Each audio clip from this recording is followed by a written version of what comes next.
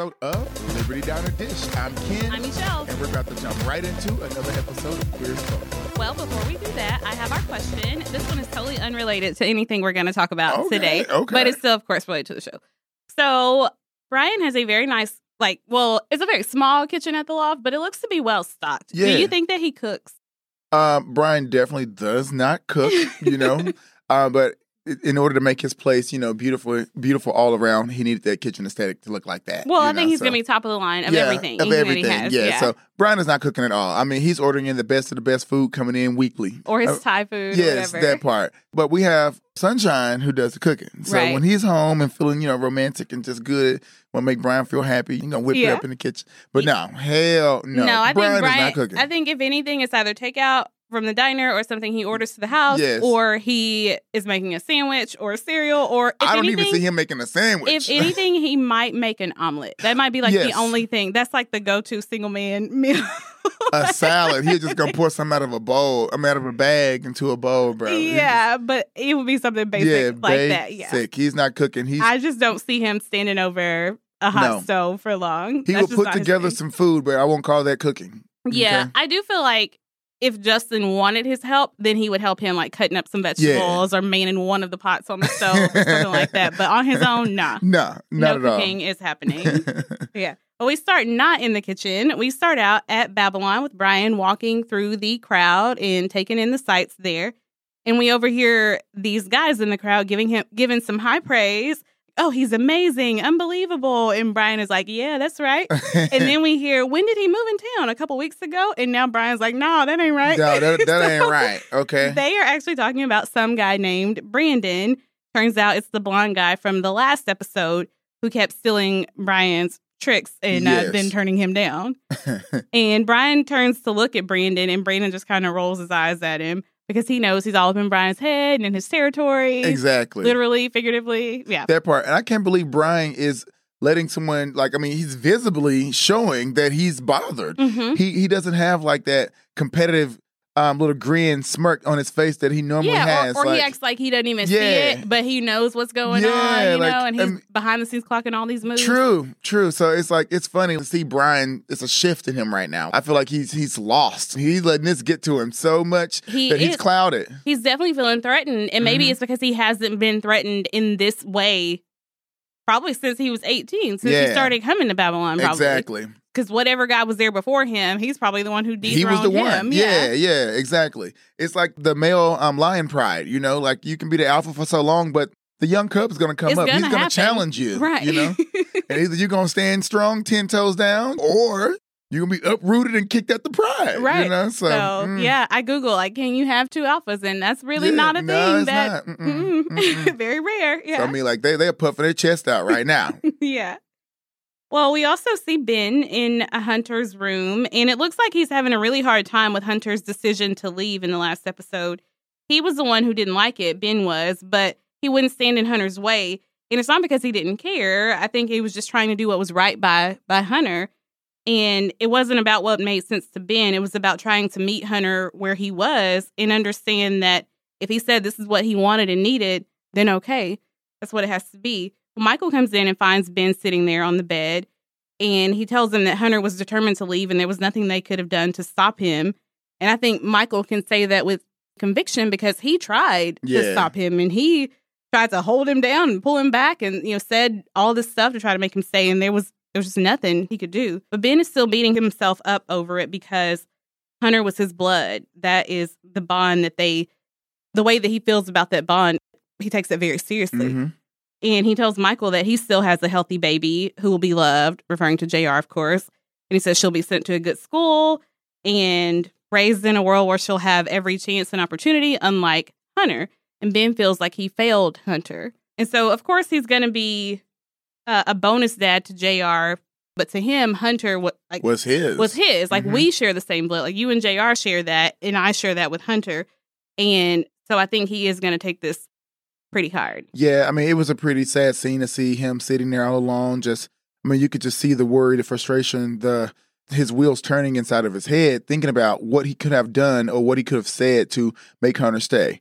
I mean, he, like you said before, we both know that they both tried to keep Hunter, but Yeah. it was the best decision to let Hunter make his own decision to go because he was going to run away when you wasn't there anyway. He was never going to be happy. He was going through something. He needed to work it out for himself. He's also at the age where Justin was at the age, same age Justin was at, where Justin left, made his own decision, needed to become that man. Hunter's a smart kid, so I'm not worried about his survival on the street. I'm worried about him regressing back to what he left in the past, you know, because he was making excellent strides forward and setting a better path moving forward. And it's just sad to see Ben and Michael, well, Ben especially, stress over it. Like, I mean, you gave that boy everything that you could have given. You were a really, really good father. Both of them, they were good parents. Like, they accepted him into their heart, into their home, and they loved him. They even trusted him around the new baby. Yeah. I think that Hunter has endured a lot, even since being with Michael and Ben. Like, true, we know everything that he had going on before he found them, but he has endured a lot even since being there. That's when he got his diagnosis. Yeah. That's when Uncle Vic passed away. So he saw someone with an advanced stage of that diagnosis pass away from it. For a little while, it looked like Ben and Michael were going to separate. And so he finally gotten used to that norm. And then it was like, okay, what's going to happen to me if they break up? And then he had his first sexual encounter that was not about money or survival with Callie. He had his first girlfriend, fell in love for the first time, got his heart broken, got all of his stuff spilled out. So it's just a lot that it was a lot. Yeah, it's been a whirlwind for him. And it's like, he is so used to being able to depend on himself and stand on his own 2 feet and do what he needs to do to make it. And have his guard up so he can protect himself. Yeah, you know? And now it looks like he was trying to trust in this new thing, and he wasn't wrong to do that, but it's like he's had no control. Like, all this stuff is just kind of whatever. So I totally understand Hunter saying, I need to take care of me for a while. Yeah, absolutely. You know? And maybe just to prove to himself that he can still do that. True. I don't know. I mean, I think he needed to do this. I was happy that they didn't force him to stay. Yeah, and I think that's one of the hardest parts of parenting is kind of letting go and letting your child grow up a little bit. Yeah. Well, then we see Ted, and he is still working on his revenge with Troy. And is it revenge at this point? At this point, it's getting a little questionable. Well, later at the gym, he's telling Emmett and Brian that he's been getting that revenge over the couch, the kitchen counter, the coffee table. Yep. Yeah. Emmett, who is all about the vengeance right now, is wondering when Ted is going to really give it to him. But Ted is enjoying all the deliciousness of waiting for the right moment.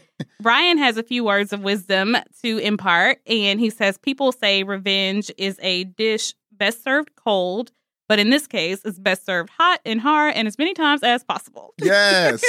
Yeah. Emmett tells him to stick to the plan and the strategy, but Brian tells him to just keep sticking.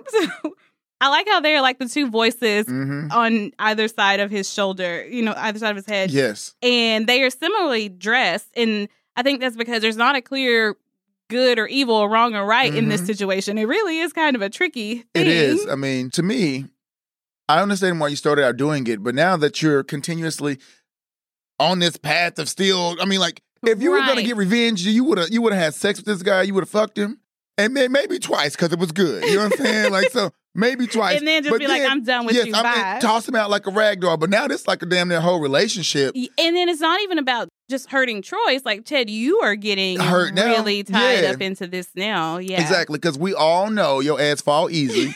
So, yeah. I mean, after the second one, you were in love. You ready to give the ring. You know what I'm saying? Ted part lesbian. He moved quick. So, he does. Move very quick.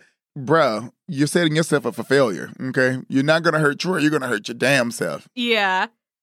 Well, we see Gus and Lindsay, and they are home, and Nancy Peterson's terrible self is there with what I am assuming are like gourmet groceries. Yes, girl. And she had no idea her daughter was living in such conditions. It's a perfectly decent apartment. It's a nice apartment. It's not like she's up in the shanty. Yeah, exactly. You know?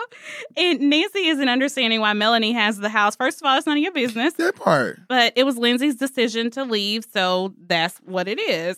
And she has a newborn, fool. And when this was going on, she literally was having the baby. Yes. And yeah, so no.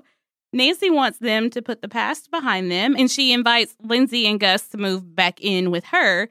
She says Lindsay can save money and they will have a chance to be a family again. When did Ron and Nancy decide to claim Gus?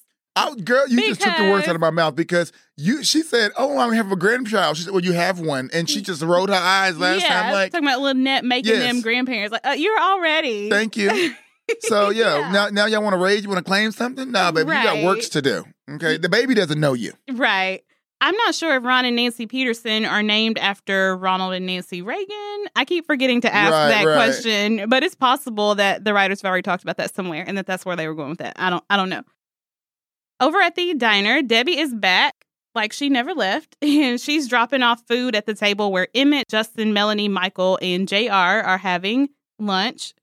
Emmett tells them all about his producer making him a eunuch, and after his last segment, remember? Right. And his sole purpose is to entertain the white folks. And he says, don't even call him a homosexual. He's a homo ineffectual. And apparently Pittsburgh isn't ready to accept that not only are gay men anatomically correct, they actually use all their parts. I love high drama Emmett. Yeah, I love, because he makes everything so dramatic. Yes, okay. I love high drama Emmett. Melanie has the newspaper, and she says, it's not only in Pittsburgh. She reads this article, and it says, Family America, a conservative-based citizens group, action group, announced that they collected enough signatures to have Proposition 14 placed on the ballot in the upcoming statewide election.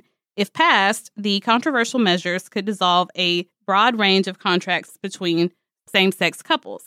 Debbie is immediately riled up by this, but Michael tells her not to overreact. The article continues, opponents call Proposition 14 one of the most homophobic pieces of legislation in our country's history. It would effectively negate powers of attorney, leases, custody arrangements, joint bank accounts, and health insurance granted by companies that recognize domestic partnerships. And we will talk about that awfulness, but one time for the one time, can we mention how Michael wasn't giving any of this any thought until they got to the child custody? That part, okay. He was like, oh, no, it's no big deal. It's okay. Yeah. Oh, no. And when they got there, it was like, what? Yeah. No, that's everything. Please believe he does not want Lindsay's lawyer to come in for a second round. None of them want Lindsay's lawyer to come in for a second round because she was bossed up. Yeah. Okay, like none of them want that. Debbie recalls hearing someone who sounded like Michael say, don't overreact. But Melanie says that's what some other people said once, and the next thing you know, they were shipping people off to camp. Facts. And I try not to compare or connect the struggles of two different groups, but what she means is you have to take stuff like that seriously. Yeah, you do. You can't be like, oh, it's just going to be okay. We're going to sweep it under the rug. Nah, baby. Don't sweep it under the rug. You need to confront that head on because when you close your eyes and blink, next thing you know, you're getting the okie doke. That's what Brian said back, I think, in season 1. Like, the minute we think that we're okay, that we get comfortable, then you're dead. That's when they got you. Yeah. It starts with some ink on some paper, and before long, it has escalated to a place you never thought it would go. Then over at Red Cape, Justin is unloading even more copies of the marriage issue of Rage. It's still selling well, flying off the shelves, yeah. And he and Michael are still talking about the proposition from that article. Apparently, it's already been passed in Virginia, and a dozen other states are trying to do the same. Justin says if it passes here, it would destroy everything Michael and Ben have built together. Michael would lose his health insurance from Ben's job. It could invalidate their mortgage, which, you wouldn't even think about that. Their mortgage on their new house. And no matter how I feel about Michael's actions lately, that's a pretty crappy thing. Yeah, we don't want that. I mean, it was going to affect them for sure, but it affects everyone on a greater scale. Right. Greater scale. And then all the progress has been made just to get to that point. And then you're going to, and they're not even at equal yet. Yeah, and then you're going to take what little progress has been made in this proposition.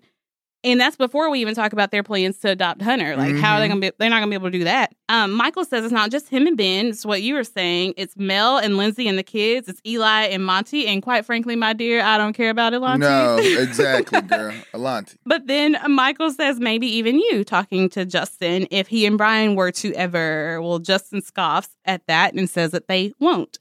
But Michael says you never know. Brian could mellow. We all know. But Justin doesn't see that happening. He says whatever that proposition would take away, Brian would never give him in the first place.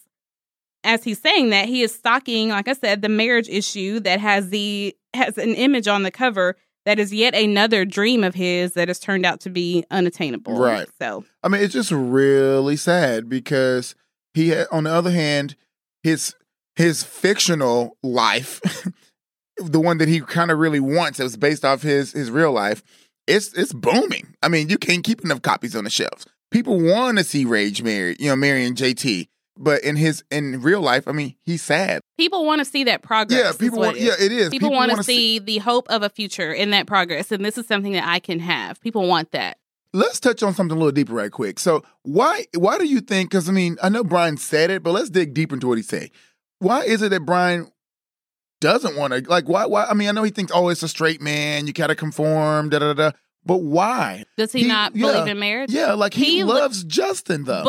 But he literally believes that marriage is the death of a relationship. He thinks as soon as you get married, it's all downhill from there. That's been his personal experience. I mean, look at Melanie and Lindsay. I'm not saying he's right, but in his mind, he thinks if we get, that's what he said in like 504 maybe, marriage leads to the death of a relationship. And he's like, I don't want that. I don't want to conform to what they think, but I also don't want to put myself in something that's destined to fail, is what he thinks. True. And I can get that. Maybe because, he's not making it about Justin. Yeah, he's like, that's no good for our relationship. Yeah. So I can kind of dig that. But what about the things like just normal relationship things, why he can't just give that, though? Well, see, and here's the tricky part. That's not what's being questioned or asked necessarily. He is giving normal relationship stuff. He's not giving marriage. But in my mind, he's giving normal relationship stuff. He's like, kinda-ish. Well, they live together.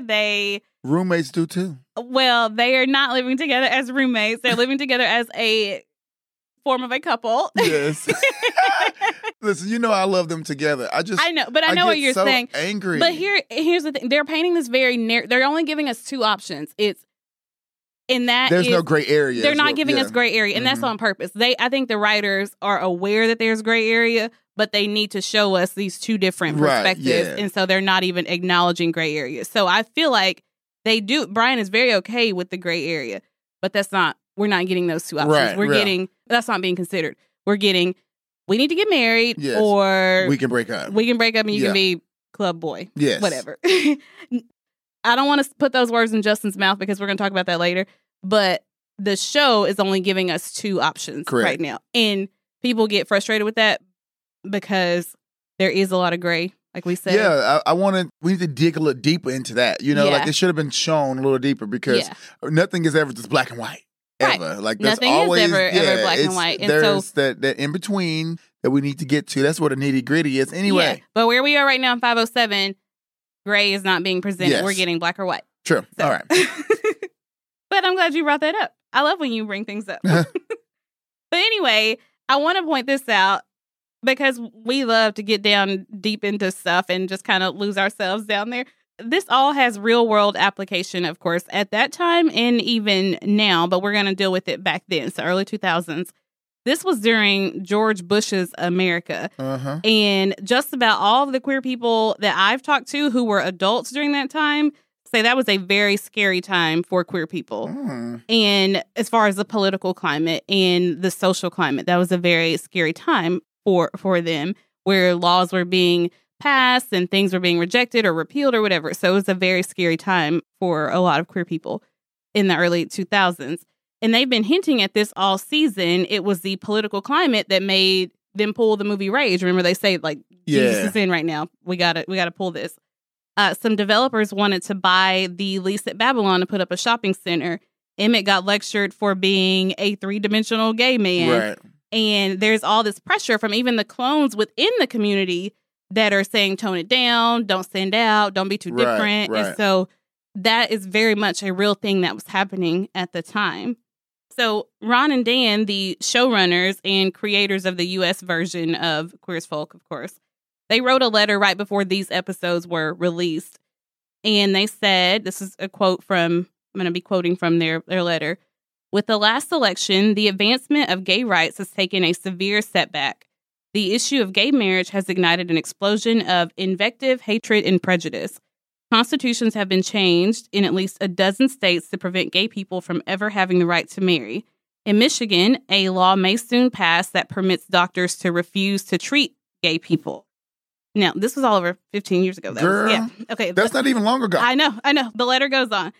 And unbelievably, the president wants to change the Constitution of our country to prevent certain citizens from having the same rights as others, to legally create a second-class citizenship. So that's how they announced the season. When they rolled out these episodes, it was preceded by this letter. So they were really making it clear, this is what we're about to talk about. We've mentioned it before. These were gay men who were for the most part, these were gay men who were writing these episodes. And I think they had a lot to say, and they didn't want to squander this platform. No, I mean, that was it. This is the time you have to seize the moment. I think they jeopardized themselves for a greater cause because they could have backfired on them like crazy. Exactly. Well, I've told you, I've mentioned on here before how they were in an unmarked office so that nobody could find them because they were being threatened. And I almost feel like they are like Emmett, right? What Emmett's going through, where they could just keep it cute and funny and lighthearted with these episodes, or they could tell the truth, the whole truth, and nothing but the truth. And they were like, we got this many episodes before the camera turns off, and so we can put it out there. Right. That's just crazy to even know that. I need to do better in my gay research. I need to do way better. I guess I was trying to stay under the radar, be... You said conform and not be seen. I didn't want all the extra pressure on me because I already knew how difficult it was. Well, you wanted to make it easy for everyone around you. Yes, around me. Just accept me. Oh, I'm fine. I'm just like you. Yeah, exactly. Looking at Justin at that age and then versus me, it's like, damn, I did nothing. And he was at every rally. I mean, from age 17 and up, the boy has been in every rally. I mean, doing all he can do for the community. And I wonder if I would have done the same if I would have been aware, because I never went to that area that was for us. I didn't have any gay friends. I feel like I had no one to talk to, so I didn't really know how to express. I didn't even know where to go for anything like that. It was just until recent years when I started working on the Strip that I was able to find out what the resource center was, how it helps the people out in the area, what it does for the runaway kids and, just the struggling teens and things. But yeah, I mean, dang. I learned more history in doing the research to cover these episodes on this show than I ever knew about. Exactly. Yeah. George Bush, oh, Lord, I'm not going to speak negatively. I know, we don't, but but bless his heart is what I'm going to say. Yeah.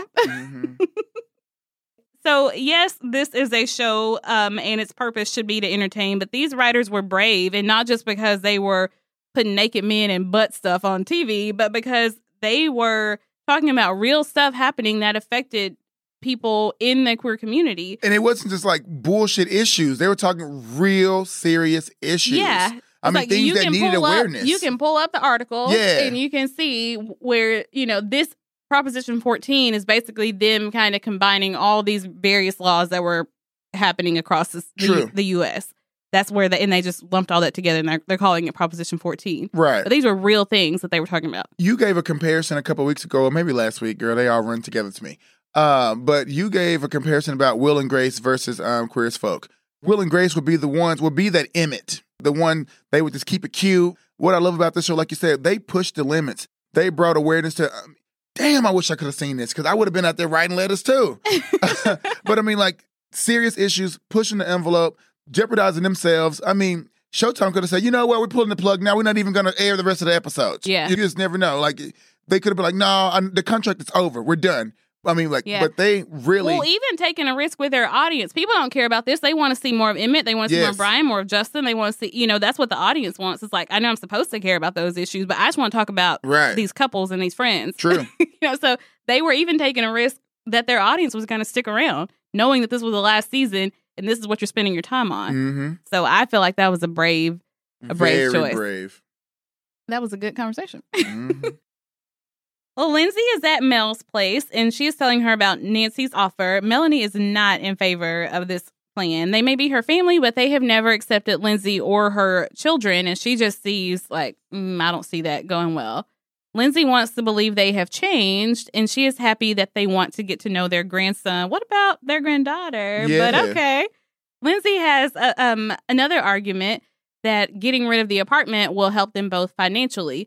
But Melanie isn't sure that the price is worth it. And man, if adulthood has taught me anything, sometimes it is worth the cost. Your peace of mind, your sanity is worth the cost. I'm going to pay. Yeah, I'm paying. I need my sanity, okay? I need my, like you said, peace of mind. I'm going to always need that, period. Mm-hmm. Yeah. So, yeah. And I mean, come on now, girl. I know that's your parents and you want to have faith in them, but they have never shown you anything different. Why was she even in your apartment? Makes no sense. She never came to the house. Right. She couldn't do anything for the wedding. She never acknowledged your son. Yeah. But now that you're going through a breakup, she's there, like, bringing over the wrapped roast beef. The good shit that I like. But, the fancy cheese. Yeah, like, girl, like, no, it doesn't make any sense. When I saw her there, I was like, hell no. So I'm right there with with Melanie. I'm like, baby girl, the grass is not greener, okay? I guarantee there's all type of snakes in those grasses. Okay, like don't do it. It doesn't make any sense. Yeah, I think it's very honest to have a character who doesn't want to give up on their parents. We got that with Justin, with Brian. We've even seen it with Lindsay before. But Ron and Nancy's timing and the circumstances going on right now make this all seem very suspicious to me. Every character we've seen that didn't want to give up on their parent, minus one. Mm-hmm. They were proved wrong. Brian, we saw what happened to Joan and Jack with Brian. That's terrible, okay? And then look at Lindsay. We know exactly how their parents are. Wouldn't even do shit for the wedding at all. Nothing. Yeah. No baby, nothing. The only person that was good was Jennifer. Yeah, because Craig is still trash. Exactly, who went against Craig because she loved her son more than she loved her ratchet, ugly ass, good for nothing, dog ass, rat face bastard ass husband. But that's all I'm going to say about that. Yeah. But at the same time, I was thinking, well, some people are better at making amends when they feel like they have something to offer. It's like, ooh, they got a situation going on. Maybe if I come in and I can help with that, maybe that paves the way for us to reconcile. Yeah. So maybe Lindsay feels like if they are willing to admit they were wrong, change their minds, learn from their mistakes, then she owes it to them to give them a chance. And if they genuinely want to do those things, then yeah, maybe give them a chance. I'm happy that they extended the offer to come stay, but I wouldn't have just given everything up that quickly. Like, you don't know them yet. Let's court each other again. Let me get to know you, Mom. I don't know you anymore. Start with some play dates. Yes. Come get to know Gus like this. Let him warm up to you because moving into your house, no, I don't know just yet. So let's warm up. Theodore decided to go with Brian's advice regarding Troy, and it is quite athletic. I mean, the handstand is what really... Yeah, okay. Brian who? Because, I think he's taking every note Brian has given, and he's applying it now, okay? Yeah. Like the handstand, and I love how they're so versed. Like, one moment you see Ted... I did love that it was... You got to see the reverse in there. Yeah, that was verse. I was like, wow, okay. Because that makes it feel not as, like, sleazy or crappy on Ted's part. Facts. That might be some wrong logic on my part. But no, it doesn't, because it's like they're both connected. It's more than just a romp. It's pleasure. Well, it's not just that Ted is trying to take his pleasure from Troy. He's giving Troy pleasure also. As well, yeah. Mm-hmm. Ted is sexy to me. I'm probably the only person who ever said that. But, I think Scott Lowell is very handsome. Exactly. So that, of course, is Ted. Yeah. Well, you know how I feel about that. But I guess I am not a horn dog always, I swear. Okay, sure. Okay. Yeah. Suddenly, Emmett and Brian are there in Ted's condo, and Emmett is telling him to send Troy away, but Brian is telling him to keep going. And it's just kind of this back and forth thing with them.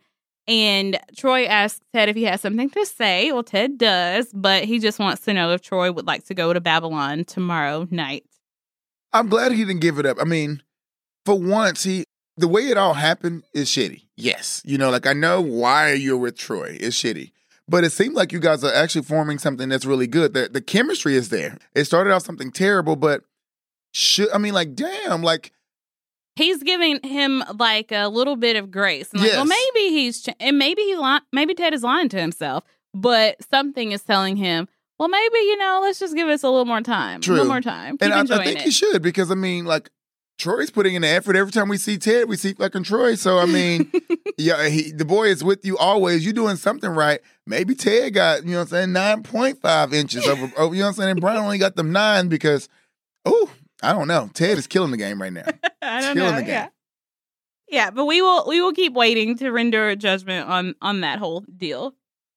Brian makes it home from the club, and Justin is sitting on the couch, chilling.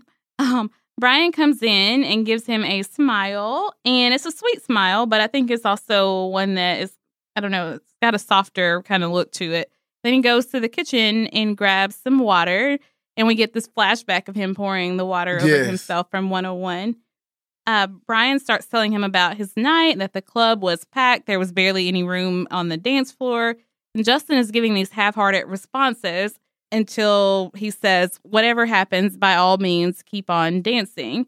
And his intent behind that is probably pretty clear.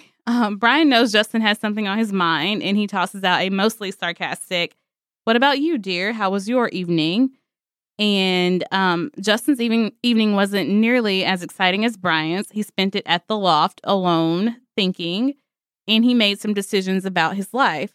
And this is all giving me season 2. I think it was like episode 18 or 19. And it's also giving me 414 when Brian told Justin he had made some decisions after having some time to think. And I really don't want to do this, but we have to do this. So Justin has made some decisions about what he wants. And Brian, who was standing across from him, now walks over to stand beside him. And he says he thought Justin had already figured that out. He was going to live off his Hollywood money and try his hand at being an artist. Well, Justin thinks that Brian's mocking him, but he's not. And Brian says, "You're making me nervous. Tell me what you want, what you've decided, so we can go to bed and do other stuff." Well, I really think that Brian is nervous and scared at this point. Yeah, no, he's nervous and he's scared because Justin hasn't been giving him what he needed for the last couple episodes, a week. So, and when Justin says he made some decisions, he already knows where it's going because he knows where the conversation has been for the last couple days and he or knows weeks. What is circling around them right now. Exactly, yeah. He knows what's up. So, I mean, yes, he's nervous, he's scared because Brian is going to be Brian. He's going to stand 10 toes down on what he believes and what he wants, so and he knows what the outcome possibly could be if it's the conversation that he's dreading or thinking that it's going to be. Yeah, well, because he's scared that this is going to be a lot like the conversation they had in season 2 and that Justin's going to ask for something that he can't or won't give him. Because he can give. Yeah, or that Justin is going to decide that what he wants does not include Brian. Right. Justin says, "You already know what I want." And this is what we've been saying for a few episodes. Brian has known that a reckoning was coming, I think. Plus, Justin has already told Brian what he wants, maybe directly or indirectly. We didn't really get to see that conversation, but he says, "You already know what I want." Plus, there's been enough cues, so this isn't a complete surprise. And Brian says, "A husband, a family, a home." But Justin stops him before he can get his sarcastic tirade started. And Justin says that he knows Brian can't give him those things. And Brian says it's not that he can't, it's that it can't implies that he's incapable, it's that he won't. Well, Justin can accept that. And he says it's why he's always loved Brian. And I think he's just like, "I know you're a man of your convictions and you stick to them. And I've always admired that about you, even to my own detriment sometimes." Yeah, that is not admirable. Admirable. Well, a person who is who they are, that's admirable. Girl, I mean, yes, but to me, love He's not evil. It'd be one thing if he was evil. That's evil no, to it's me. not That's a evil. low grade of evil. That's a low grade of evil because to be who you are and to know what your limits are, what your boundaries are, what you will and won't do. Baby that's girl, not evil. you can change. Brian, okay? Always on his own, never believed in love, never wanted to, be in a relationship, but you found Justin. You're changed. Why the fuck can't you give the boy what he needs? People can change. People can change. I'm not saying that you can't change. I'm saying, but even in that change to know, okay, this is where I'm at now, and this is what I'm going to be now. This is what I'm going to give you, what I'm not going to give you. This is who I am. But he's rude that with doesn't mean that you're not changing. That's just being aware of what is true for you at that moment. I can dig that because, I'm going to be true to myself too, so I can dig that. But his delivery is awful. Like, it's awful. It makes me sick to my stomach when I hear him say the things that come out of his mouth because I know he's really fighting them on the inside because you love this man. You just can't even say, "I love you." I mean, you know it. I know it. The entire audience knows this man loves this boy, but you just can't get the words to come out your mouth. But Justin's not asking him to say that. No, he's not. But that's just a small example of you could do things like that. You can. Matter of fact, if you would just meet the boy a little halfway, I mean, not even halfway, a third. You know what I'm saying? Like a quarter. You just meet him a little. Just one more step, bro. Yeah. I think he will be content. But it's the fact that when you say that I can, but I will not, and I won't do this, and that, it's kind of like... It's harsh. Yeah, it's harsh. You can explain why here's why I'm not going to do that. Or here's why I don't believe in that. Like we were saying, I believe that what we have is good and fine, and we can have a future with this. I don't think it has to be attached to a marriage. Exactly. You can just say that. True, because I mean, hell, Goldie Hawn and Kurt Russell never got married, and they still together all these damn years later, and that's real life. But what I'm saying, it doesn't have to be defined by marriage, but I mean, you have to kinda, you know what I'm saying? Like, relationship is a little bit about sacrifice because you're blending two lives. They're never gonna be the exact same. They're never gonna be perfect. So you do have to sacrifice on something. What I feel happened, and I love Brian too. I've grown to love Brian because if you go back to season 1, I hated his guts. So, but I've grown to love Brian over the seasons. I feel like Justin made a lot of sacrifices. You know, Justin himself made a lot of sacrifices. And Brian has sacrificed too. He has. He has too, but it's just, I don't know. I feel like Justin conformed a lot and changed a lot just to be around Brian. And that was his choice. He was a man making his own decisions to be around this guy. I don't know. We got it. Let's do the rest of it, and then we can talk about it some more. Yeah, we're going to jump into this. Yeah. Well, Brian says, oh, yeah, me being the untamable beast. And I don't know that he likes that label, though. Anyway, Justin goes on. He says, but to be a couple, both people have to want the same things to move in the same direction. If they can't or won't, they really have nowhere to go. And Brian says, probably not. And Justin says, then why are we still doing this if we both know it's never going to work? And Brian doesn't know. And that validates the decision that Justin made. And Brian's face here, I feel like he's trying to keep it together, trying to stay true to those convictions and beliefs and trying not to cry and beg But his Justin. world is crumbling. Oh, yeah. Okay, it's crumbling. You know it is. Yeah, and he's not going to interfere, though. Your decision is clearly made. And he's not going to interfere with that. And it's not because he doesn't care. He's not being indifferent or callous. It's just kind of that thing where it's like, okay, well, you made it's almost like Hunter situation. You're like, you made your decision on what's best for you. And I'm going to rock with you. I don't like it.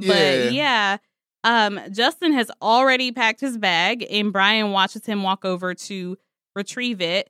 And there are more things that Brian could say to stop all of this, but it might not be genuine in the moment, and it might not be the right thing at this moment. And Justin probably wouldn't believe it. You know, with this breakup, it wasn't sad to me this time because I just feel like they're both in a good place in relationship, and they both know what they want. Like Justin's older now, you know, so they know what they want. When I saw the bags packed, I knew it was coming, but my heart wasn't broken by it this time. Like, I mean, yes, I never want them to break up because they're so good together.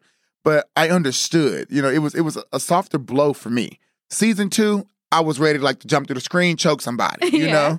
I just couldn't. But this one was better. Yeah. Brian sets his water down and goes over to catch Justin before he's out the door. Justin wraps him in a hug, and it's really their most mature breakup, which we're going to talk about some more. Brian wants to know where he's going, and Justin says that he'll figure it out. He tells Justin to let him know. And to me, it looks like he's blinking back tears as he's hugging him. And then Justin closes the door to the loft and on them.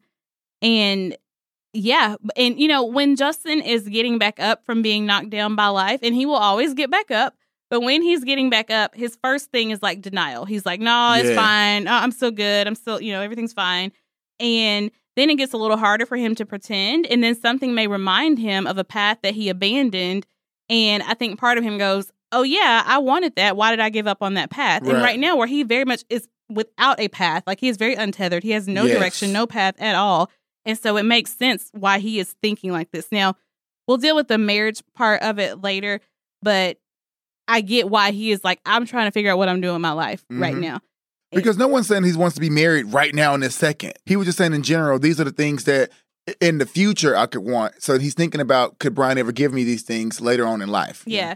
And I think that, you know, go back to season 2 when this is when he was really dealing with some PTSD, even though he doesn't even really know that's what he's dealing with. And he's in this relationship and things are going good, but he's kind of got this need to feel secure and safe and stable, definitely in his relationship.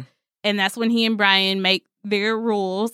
And then we see him go out and he meets that guy at the hetero hop. Yes. And the guy is immediately like, oh, we can be in love now. We can be boyfriends. Yeah, like, nah. And Justin's like, no. But it reminded him, oh, yeah, I used to want that. Yes. And so this is the same thing. He's seeing what Michael and Ben have. And then now everybody's kind of fighting for that with this Proposition 14 thing. Is like, oh, yeah, I used to want that. And so that's kind of what's bringing it back up too. But also when you go back to what he said earlier in this episode at Michael's shop, he says you can kind of see the minute he realizes he's at a crossroads when he says, whatever that proposition would take away, Brian would never give me in the first place. It's like Justin wants to be a part of this fight in this conversation, and he wants to contribute to this cause, but what would I be doing it for? If I'm going to fight for the right to have these things that I'm never going to be able to get if I stay in this relationship, that doesn't make any sense. Right.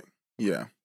So homophobia has taken a lot from Justin in just these last couple of years. Most recently, his movie deal. Damn, it took away his art. Yeah. I mean, and now people want to take away these other options from him. If he stays with Brian, like I was saying, he'd be fighting for something that he would never reap the benefits of anyway. Mm-hmm. But again, this is a fight that he wants to be a part of, and he wants to at least have the option. I think that's the most important thing. He wants to have the option to have the things this bill is threatening to take away, and he doesn't want homophobia to take that choice from him. And I think it kind of extends beyond that and becomes, I don't want anything or anyone to take that choice from me. And that includes Brian, you know? He's kind of collateral damage in that. Yeah. And his current relationship would take that choice away from him. So, like you were saying, I don't think he wants to get married tomorrow. Yeah, like at all. But I think he wants the option. And I think the reason that he is pushing for it right now is because, well, we've said, he's needing to feel tethered and secured and stable and significant in that relationship again. True. And he's also at an age, too, where you're always searching for something. You want to grow, you want to be a part of something, you want to have that vision. You want to have some type of life purpose, a plan. He's going to continue to be searching and growing and doing things like that. So, I mean, who wasn't doing that at 21, 22? Exactly. We all were. I'm still doing that in life. So I feel like it's very appropriate. And then look, everything is different. When we met him, it was, I'm going to art school. Yeah. Well, that didn't work out. Well, then he got back into art school, but then he got the movie thing. It's like, okay, well, I'm going to forego that path to be able to do this path. And then that didn't work out. It's like, okay, well, now what do I do? And something that is actually, I heard Randy Harrison say this in an interview. It wasn't about Queer as Folk. So get that out your head right now, people. It wasn't about Queer as Folk. I know that he says things about the show that are not bad, but this wasn't about that. This was about a play that I watched of his that he was in. I watched it virtually. I wish I would have seen it in person. But anyway, he said about the characters in here, and I feel like it applies to this situation. If the people in a relationship can't have a conversation about the future, there is nowhere to progress to. Yeah. And so I get it. Like, yeah, that's why I feel like I agree with you. This is their most mature breakup. It was. Because staying in this relationship in this way and with what they both have going on, it wouldn't have been fair to either one of them. They would be restricting the other person to their interpretation of what a relationship should be. And with that in mind, I think it's actually a very loving and respectful thing that they did to part ways. Because I think, like what you just said, restricting, I think the only person who would have been restricted would be Justin, is because he wouldn't put those restrictions onto Brian, although that's what he would want. And he would stay in hopes that maybe Brian would give him what, maybe one day I would get this. But even that is restricting. That pressure from somebody, knowing what they want from you, that's restricting. Okay, you're right on that. But I feel like Justin is the type of person who really doesn't articulate it. Like he says it sometimes in a certain way, but it's not like it's an everyday thing. Like if it was Michael who wanted it, Mike was in your ear, he was gonna spill your SpaghettiOs out, you know what I'm saying, into some shit like that. But the only person to me in my eyes would be restricted would be him, because he would still let Brian go out and do his thing. He would never complain about, like, even when, although he still wanted Brian just to see him, he was like, yeah, okay, you're going to get another trick. What else is new? How was it? How was the back room? I mean, he still was supportive to what they have going on. He would just put himself in a box. He would be miserable because he wouldn't be able to say anything to Brian about, what he's doing, but he's never going to get what he wants. So that's the only person who would be restricted. Yeah, I feel like they would both be, though. But I totally agree Justin would be, and his would be more obvious. But the unmet expectations, knowing that you're not meeting that person's expectations, that to me, that creates a lot of pressure. Yeah, and it would hit Brian too, because Brian's very smart, and he is a caring person. It's caring as much as he can be, or he will let out, So Brian would see it, and he would try to do other things to make up for the lack of emotion on that end. Hey, let's go on a trip. Hey, let me take you to the back to Babylon. All right, I'm gonna bring 5 guys over here just for you. Yeah. He would try to make up for it, but I mean, it wouldn't be the type of makeup that Justin would need. Right. Yeah, it just wouldn't be. Yeah. Watching this breakup, to me, this wasn't an ultimatum. I know some people might feel like Justin was like, you give me this or I'm out of here. This wasn't an ultimatum at all. I didn't get that vibe either. Yeah, he already packed his bag. And he had already made this decision on his own. And you might say, well, why didn't they have a conversation? Well, he already knew. He says, I know what you think about this, and I'm okay with that. Yeah. I accept how you feel about it. So for me, I'm going to do what I need to do. Yes. Pack my little stuff. And that's why it was the mature breakup. Like Yeah. that part, those words, it was like, okay, this man really thought about it. He weighed everything out. He was not just acting very quickly. Like, I mean, he had time to plan this out, think about it, go over 3 or 4 times. Am I making the right decision? Like, he knew. And he knows Brian in and out. He just wanted to let him know, like, hey, I understand, but I have to do this for me. Like, and we know for a fact this boy still loves him. He loves everything about him. He's not going anywhere. Like, I mean, he's going, but he loves him. Like, and that's never going to change, but he still has to do this for himself. Yeah. Like, there is compromise in relationships, and love does conquer a lot, but there are also some things that you just can't work around. Yeah. And like, if I want kids and you don't, like, what are we going to do? Only have the kid there when you're not home? Right. Or have like that 0.5 kid that they talk about, have half a kid. Like, we can't do that. Somebody's not going to get what they want out of that situation. And that may be unfair to both parties, for me to not get what I want and for you to have something you don't want. And so that's what this situation was. So, but even more fundamental than that, I think to Justin, it was, again, the rejection of the conversation and the option. Yeah. Like, if we can't even do those things, if we can't even have a conversation about the future or whatever, that's fine. Yeah, but that nowhere. means we're not going to progress to anything, and I want to know that we're going to progress to something. True. Part of that is logical and reasonable and makes sense, but also a part of that is being fueled by what else is going on in Justin's life right now. To go off of what you're saying, King, you're right. You know, Brian is quick to say what he won't do, but he doesn't go into what he will do. He doesn't offer, I'm not going to give you marriage. I'm not going to give you a house in the suburbs, but here's what I am committed to in our relationship. Like, he doesn't give that part, and that might be something that's helpful. Yeah, so I knew this was coming, but I'm still heartbroken about it. Like, my tummy was all in knots as we were watching it, and I was being so quiet. I mean, just to walk to the studio, you were saying your tummy is hurting because of it, you know? Like, I have loved these 2 men together for 4 seasons, and they are my fictional OTP, or One True Pairing. Oh. And it's because of them that we even have this podcast. I mean, I love the entire gang, but if I'm being honest, it was these 2 who made me want to talk about this show more. True. And so the end of this relationship does hurt, but I'm glad that if it has to end, it ends on their own terms. On their own terms. And here, while we still have a couple episodes for me to kind of recover. Yes, for real. Because normally this would be an end of an episode in the season. If this was the end of the season, I would be doing violent things right now. For real, though. Yeah. I'm not going to cry all over y'all right now, but. Y'all should see the eyes, okay? She's weeping over here. Okay? Leave me alone. Well, Lindsay took Ron and Nancy up on their offer. She is back in her childhood room, and it couldn't be more incompatible with her current lifestyle and preferences.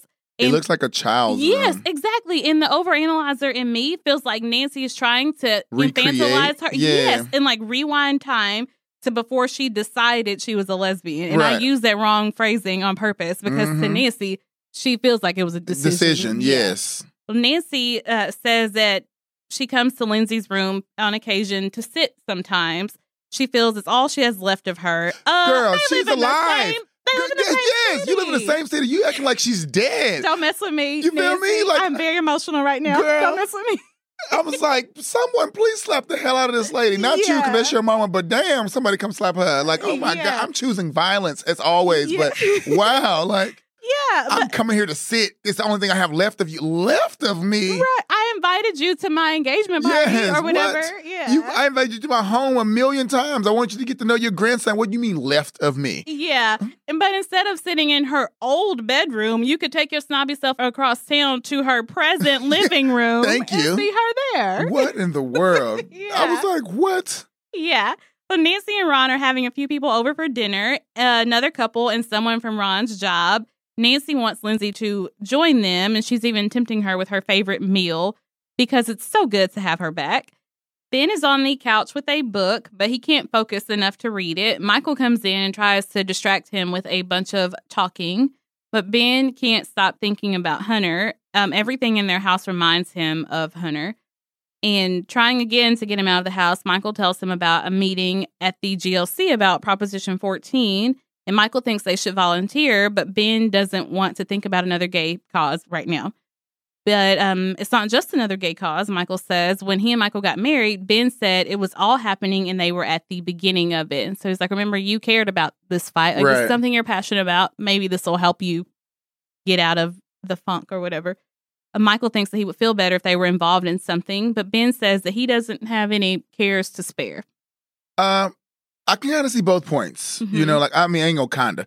I see both points. Like, it's mandatory you get out and go with Michael and the rest of the gang because everything that you guys worked so hard for, this whole life that you built together, is going to be snatched away from you guys if this actually goes through.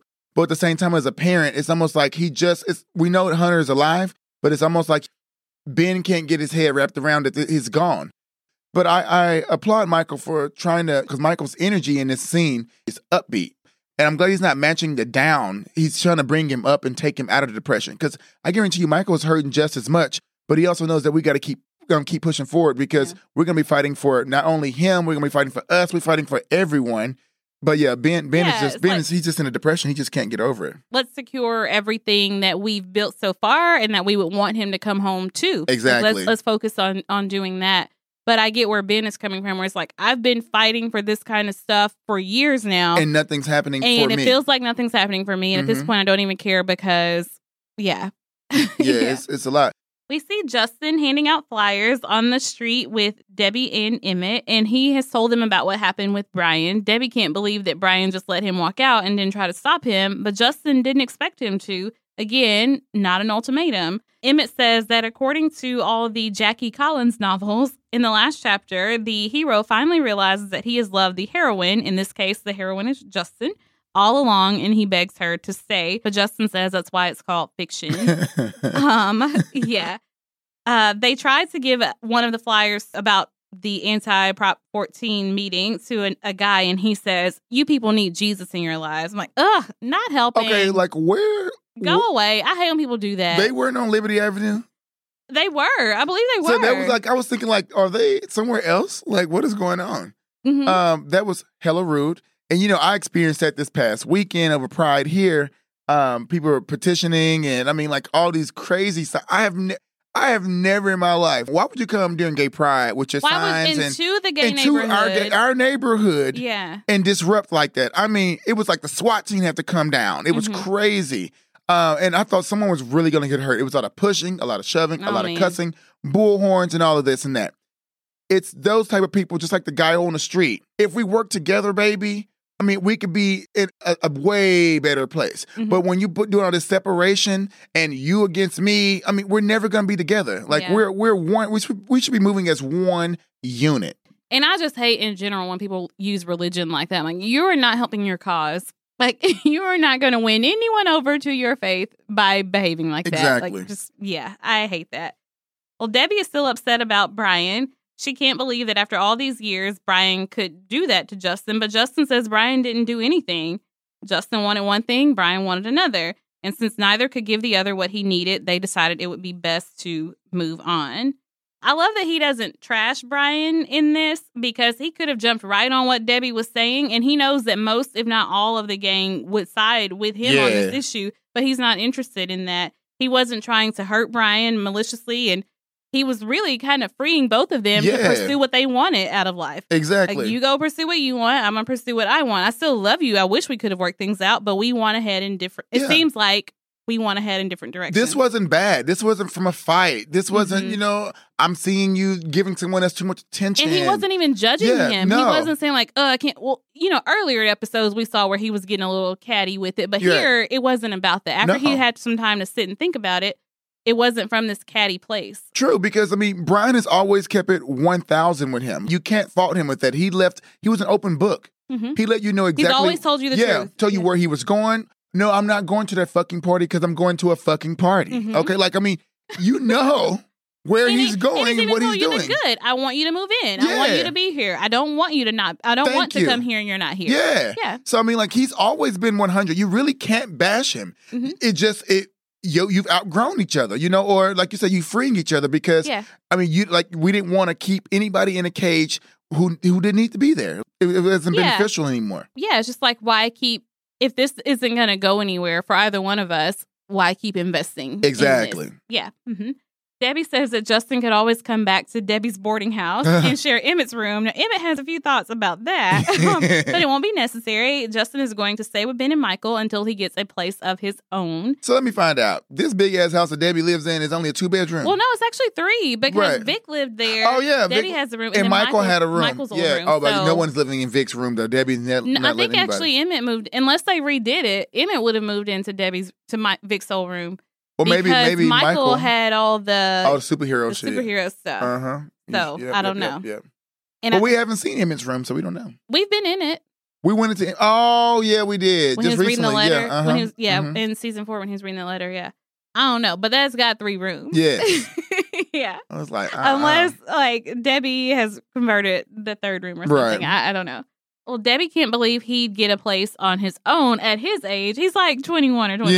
Yeah. He was 19 in season 3. Even if he turned 20 in season 3, season 4 was only 6 months. Right. And then it hasn't even been a full year where we are in season 4. So, we know he's 21 because we met him at 17. We saw Michael turn 30.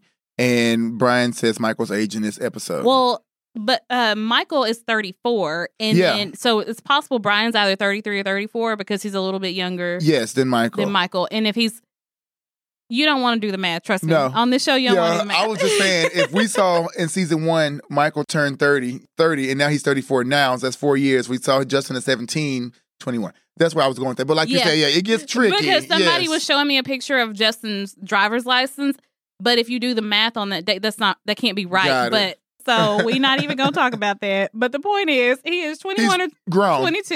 Okay. And grown enough. Yeah.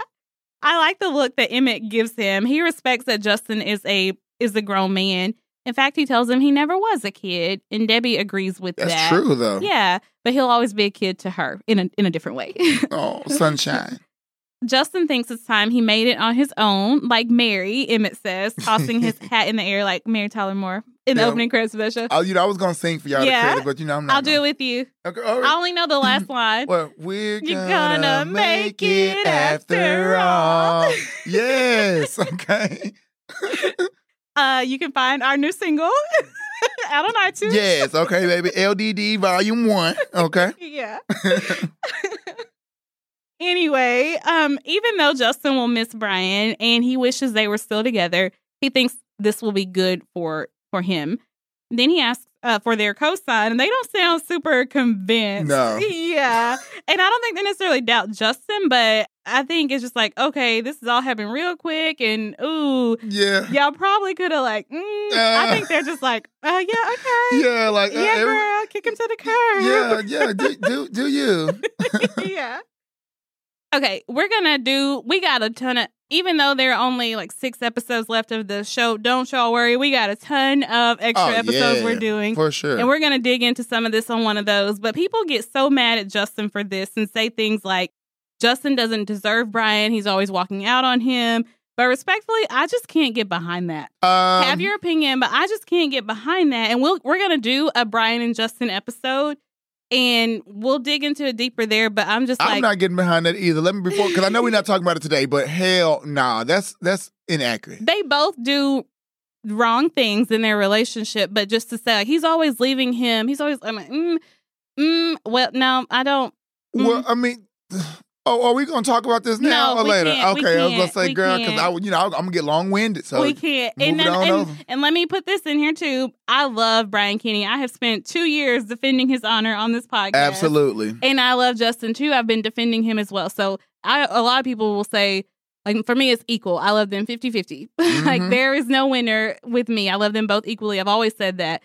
And I hope that I've always been true to that. Right. But I just cannot get behind that line of thinking. Well, I'm glad my favorite is always, like the life of the party, Miss Congeniality, Mr. Emmett. Okay, Miss Emmett. Because your favorites go through too much. Yeah, okay? I got some problematic faves. Problematic faves, okay? Yeah. They need to let their flame burn bright like mine. Like my baby. But really, I just can't and a lot of this hate probably comes from the the Brian community, who I love and respect. But I do love Brian. I love what makes him prickly. I love what makes him human. I love him and his imperfections. But if they are not the kind of people who bring out the scales and weigh who was more right, who hurt the other more, Right. if they Then don't how do can that, we? why would I do that? Mhm. Like, I'm not going to do that to them. Yeah. That's just my personal take on it. Well, the salmon is served at the Petersons. Lindsay is chatting with the youngest man in attendance. They exchange some small talk about work, and he works with Lindsay's dad, of course. We know that. And he knows that she works at the Sydney Bloom Gallery. I was like, why do you know her business? Yeah, well, Nancy put it all out there.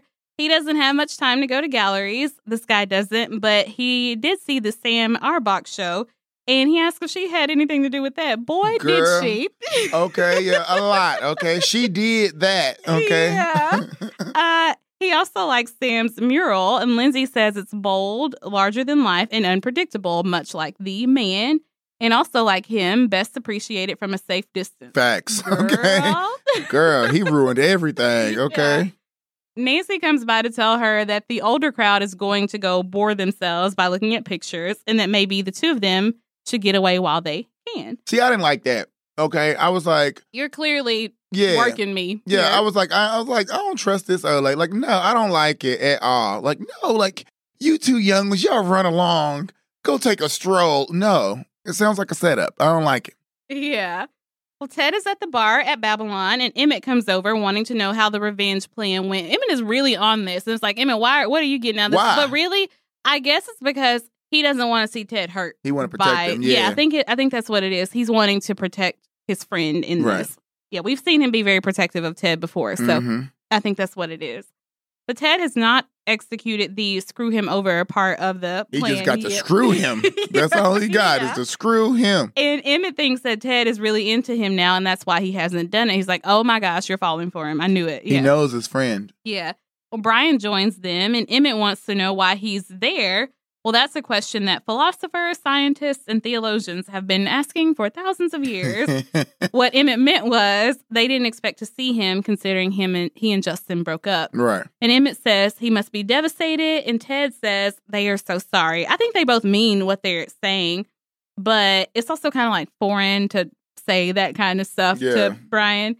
Well, Brian, Mr. Nothing Touches Me Kinney, thanks them for their sympathies and condolences, but he says that he is not devastated and they are not sorry, so they can spare him the sentiment. I'm sure that Brian probably thinks that they felt like it was inevitable, Right. like it was his fault in some way. He deserved it for something. That's probably what he's thinking. He's like, y'all don't care. Y'all probably wanted him to leave me a long time ago, Right. or thought he would or knew he would. Yeah.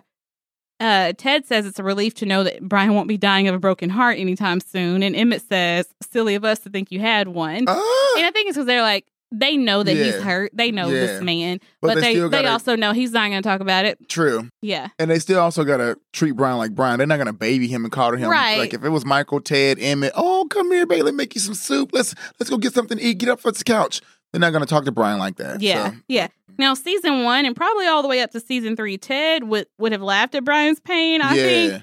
But I don't think season 5 Ted would do that.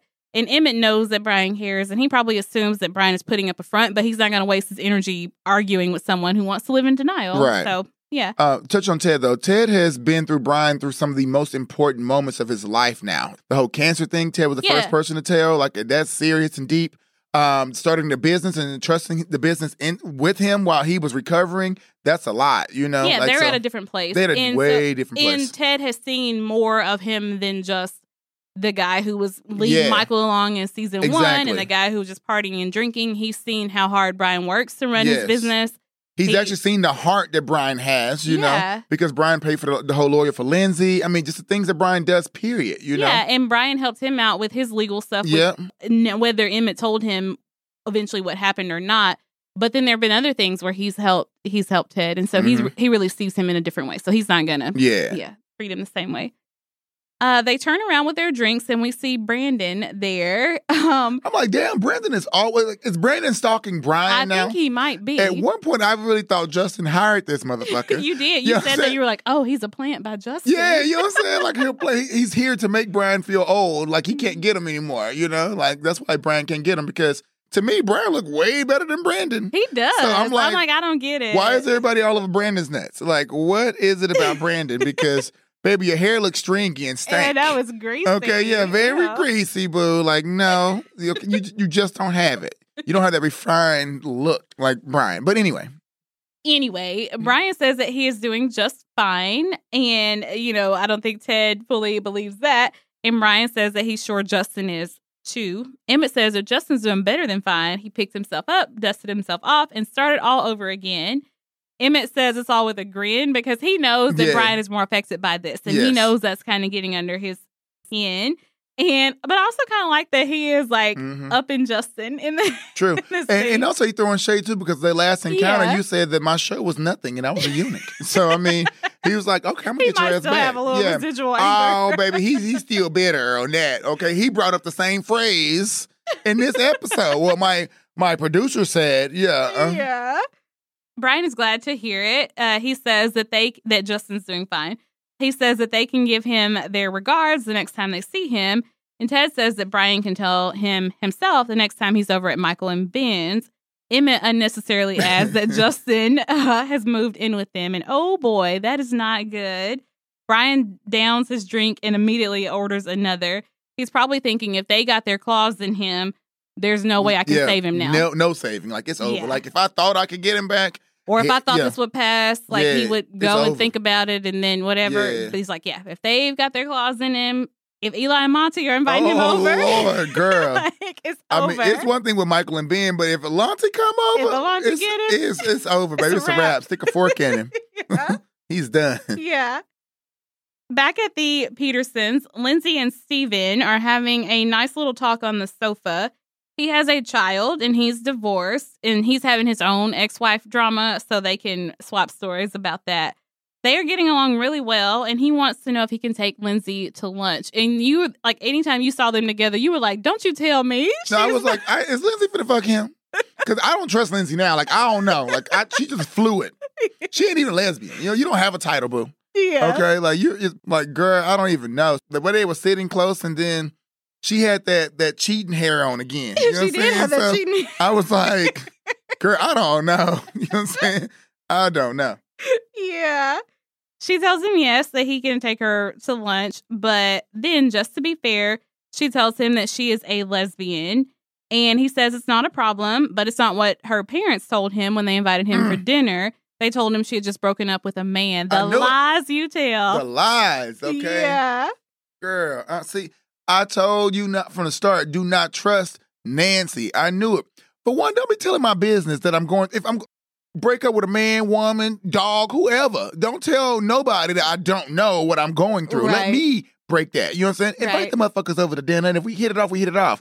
You tell my business, he could be a total jerk. Like, how do you know? Period. Yeah. Don't do that. That was rude, you know? That was very rude. But I'm like, Lindsay, surely you knew that's where this was going I mean, I saw that's where it was going. Yeah, but maybe she's wanted to see how close she could get to the edge before. Yeah. Baby girl, his knees was touching her thigh. They were so close. Okay? Like, come on. Yeah.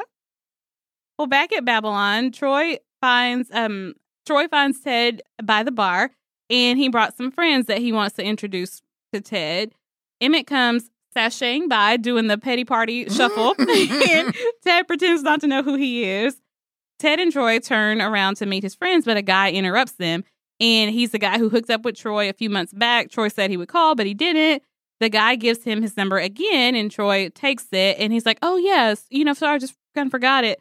Well, when the guy walks off, he tears it up right behind the guy's back. And then he starts talking about these poor, pitiful guys and he goes right back into the speech he gave Ted a couple years ago. Mm-hmm. And then that's when Ted tells Troy that he was one of those pitiful guys. Pride 2002. He was Troy's pity person that year. And now Troy is Ted's. And then he says that he sought him out. He waited for the right moment. Yes. And he just kind of, So that was a win moment for me. Like, I mean, it was bittersweet because that's not Ted, like right, that's not 'cause our he baby. didn't have to be like awful, and you were no better than Troy. Yes. But yeah, ooh, it's just. But at the same time, Troy makes you want to do that shit. You're gonna, yeah, I'm gonna go. Okay, you're just a pity fuck. Like, you're an evil, nasty ass person. Right, and okay? so I want you to feel the hurt Yes. that you've inflicted on other people. Because he wasn't gonna do it. I'm telling you now. Y'all know Ted was not gonna do that No. at all. He was gonna be laying next to him. Well, Troy, honey, I mean, I love you now, but when we started out, like, I was your pity fuck and I was gonna do that to you, but no. Ted he wasn't gonna do it the way he did it now. But I mean, I want to clap it up for Ted because I'm glad he did stand up to him. It may be to teach Troy next time, bitch, treat people with respect. Like, you're doing the most now. You're out here thinking you're God's gift. You're actually destroying lives. To good, innocent people. Yeah. Like, you're my pity fuck. I didn't ask to be treated that terrible. Right, and that has stuck with him for, it's been for like, years. about at least 2 years now. That has stuck with him. But I do think it's a great talking point. Like, Troy was hot and he was into Ted, and because of that, Ted ignored the fact that Troy is a super shallow bag of trash. Yeah. And so Ted's own vanity caused him to separate himself from the uggos, Yes.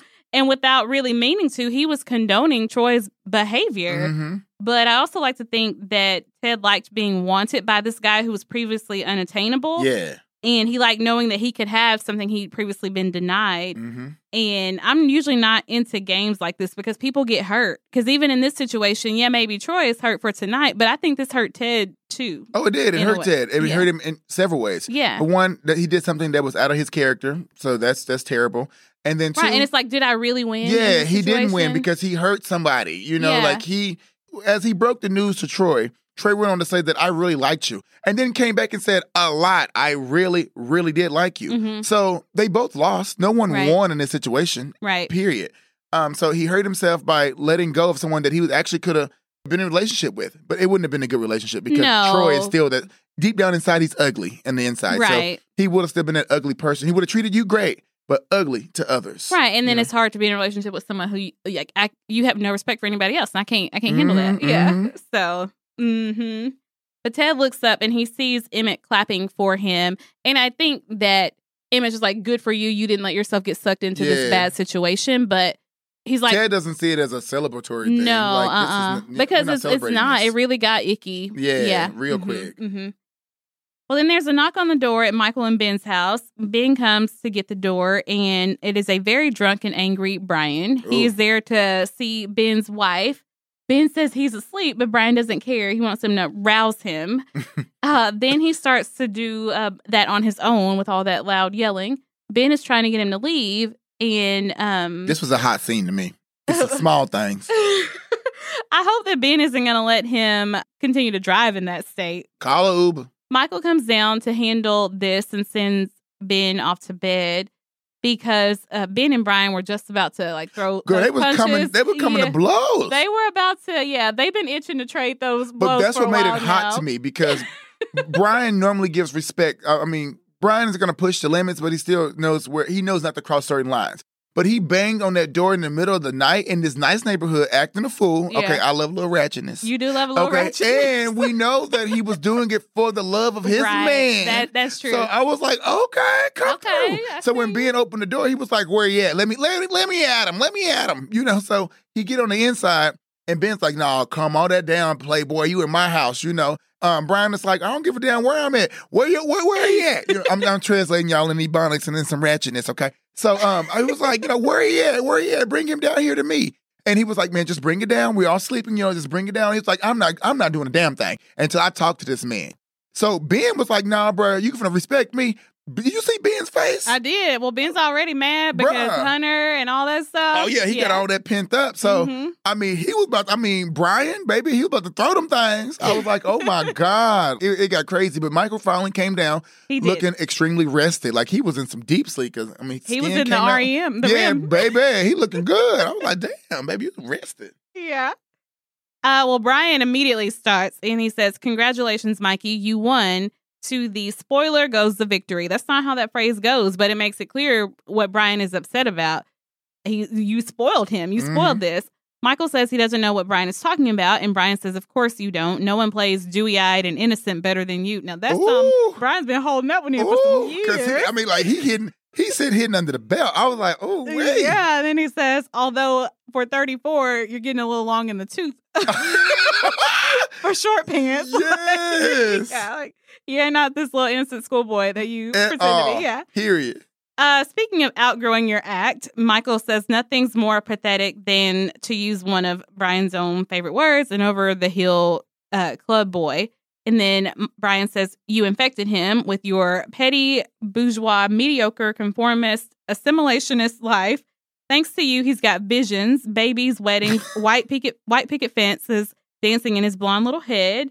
See, I actually feel like that would be a little insulting to Justin because I don't think this is all on Michael. Justin makes his own decisions. Yeah, we but all anyway, know that. let's keep going. Mm-hmm.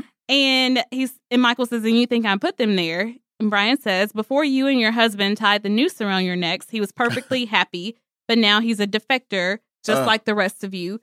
And Michael says he was never perfectly happy, waiting for years for you to say I love you. You're the only one I want. And I disagree with that. But anyway, Brian says it's not who I am. And Michael fires back, don't we all know? And I'm sorry, we have to get all the dialogue in here. Girl, y'all just bear with it. Okay. Where's my popcorn? Yeah, I'm loving it. Bear with me. Michael says, don't we all know? And Brian says, and now he's here in your house. Michael corrects him, it's a home. And Brian says, it's a farce. It's a freak show. Michael says, call it what you want. I honestly don't care. But he didn't leave because I infected him. He left because of you. Who wouldn't? And those last two words, ooh. He was on it because when he said, because I infected him, I thought he was going to say no because you neglected him. I was like, okay, but it was a tough scene because these are best friends. Right. And this has been brewing between them for a while now. Yeah. And it finally came to a head here and they didn't hold any punches. Yeah. They let it all out. But like you said before, I feel like what Brian said, it's a little disrespectful to Justin because Justin makes his own decisions. I mean, these are things that he's probably always wanted, but he suppressed them, pushed them to the side because he would do anything for you. I don't think that he was like we said before, he's not necessarily saying, I need these things in this moment right now, but he wants the conversation to be entertained and you don't entertain the conversation. Yeah, I feel like it was a little bit of misplaced anger, a little bit, on Brian's part because he's clearly upset about this relationship. And this is the only way.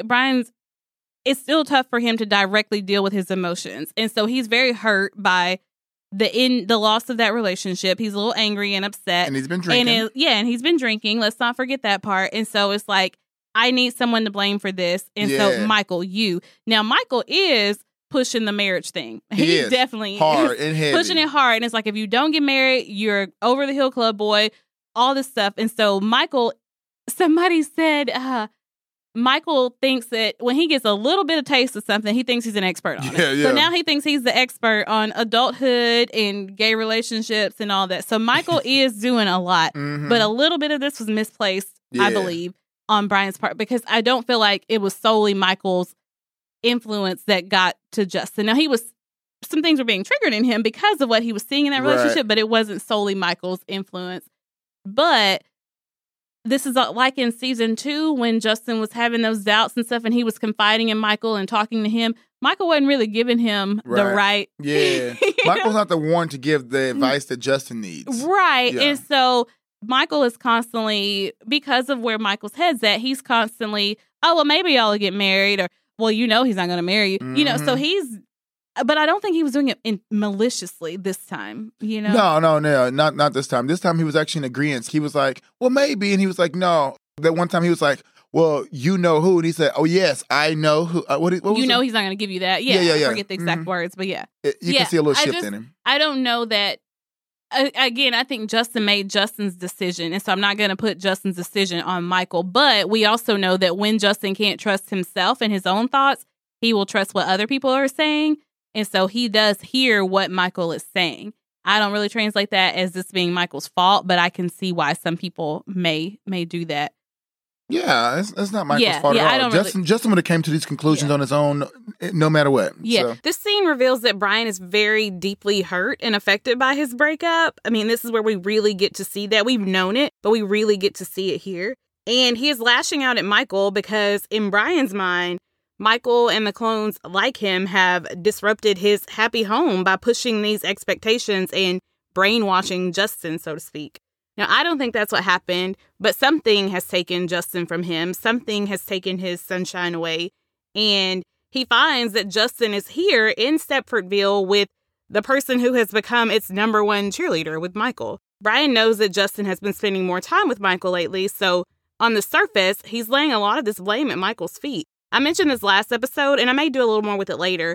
I'm taking this out of context, but I think that it still works here. So in 506, Brian and Justin are talking in that last scene together, and Justin says, well, I'm sure there was someone. And Brian said, yeah, but someone else got to him. Now, maybe I'm doing the most. Y'all know I'm always down for a good reach and stretch. But I think it was already in Brian's mind that someone or something got to Justin. Everything about that last scene with the two of them in 506 can be about the Brandon situation, or it could be about Brian losing his spot in Justin's eyes. And Brian was equally, if not more, upset about that. I don't think Michael was forcing it on Justin, but he was kind of forcing it on Brian, this whole you need to grow up, you need to get married, you need to settle down, live in the suburbs kind of thing. He was really forcing that more so on Brian than Justin. If he was forcing it on anyone, it was more so Brian than Justin. So maybe that pressure was just one more thing making Brian feel cornered. And we know that Brian goes feral when he feels cornered. But I will say this. I feel like Michael was super hurtful toward Brian in this. Like, I think, especially that last thing that he said, he left because of you who wouldn't. Like, I feel like sometimes that was... the truth hurts, though. It was the truth. But I don't think that's why Justin left. But I also think that was... He shall. No. Don't you do that, because we have both sat here and said they left because they want different things. Yes, that's what I'm saying. Because of you. But that's not... it's because you don't want what I want. That's not because of who you are as a person. Michael I'm not saying that. I'm not saying who as a person. Michael is saying it as he left because of who you are as a person. No, I didn't think Michael was saying that. Oh, see, that's definitely what I think. I didn't take Michael saying that. I think Michael just took like... I definitely... Michael knows... No. Y'all should see our hands they're all in the air. But no, Michael knew that Brian... His definite knows, it's like hard knows were the things that Justin wanted. So I don't think that he was saying that. I think he's saying like, I know you and I know what Justin wants, and he left because of you. When he say he left because of you, because of the takes two to tango, but we can't say that he left because of both of y'all. They're in an argument together. No, he left because of you, because you refused, like you said, I can give you those things. Me saying that I can't sounds like me saying incapable, that I can't makes it sound like I'm incapable. I won't. You know what I'm saying? So it's you. Like, you won't give me those things. We can have different opinions on it, and they're both valid. But I feel like Michael meant he left because of how you are and who you are. So you think Michael just being ultra shady? Yes. I mean, like, and then because why at the who wouldn't part in there? Yeah. Why at that? Because if you're making it just about that specific relationship between just those two men, you don't need that other part. So yeah, okay. So he was shooting shots there. Okay, he shot some shots. Yeah, shot some shots. It was a little 22. I didn't think it was a shotgun in there. Yeah, I felt like he was a little because he's been on Brian this whole time. Like this whole season. Yeah, talking real reckless about him and to him this whole time. And so to me, it just kind of keeps that same path where he's been like, when are you going to grow up? You need to do this. You need to do that. Like, facts. So he's been coming from that angle this whole time. And so maybe that's why I interpret it that way. No, true. You know what? I can't believe I was blocking it off. Like, they haven't been salty with each other. Yeah. It's a build-up. It was a build-up. And you're probably right. You're probably right on that. It's okay if you disagree, but no. Yeah. I mean, like, I didn't see him meaning it when you pull it all together. Way. Yeah, but when you pull it all together, it kind of makes sense. Yeah, when you bring it all together. When Michael says he left because of you who wouldn't, that was very cruel. That was a low thing to say. He has some level of awareness of Brian's issues and fears about being abandoned and feeling unworthy of love.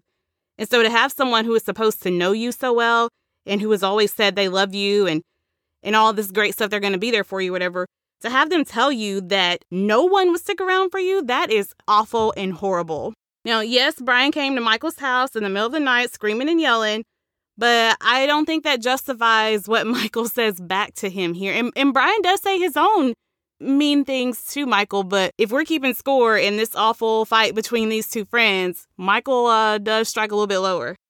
I kind of don't feel that this was about Justin. It seems that way on the surface, but this fight right here wasn't really about him. Like, Michael presented himself as the poster child for all things gay maturity and relationships. So as the figurehead of sorts, he's going to get the brunt of this from Brian.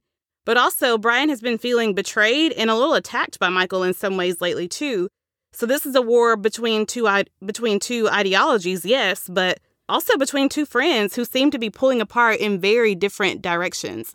So this isn't Justin's fight, and I don't think that he should get involved here. I feel like anything he would do would be him taking sides. And this wasn't about Justin taking a side. This was about Justin trying to figure out what he wants out of his life and realizing, okay, I may be in a relationship with someone who's not willing to offer me more than what I'm getting from them right now. And even if I'm happy with that right now, I don't know if I will be in the future. So it wasn't really his fight.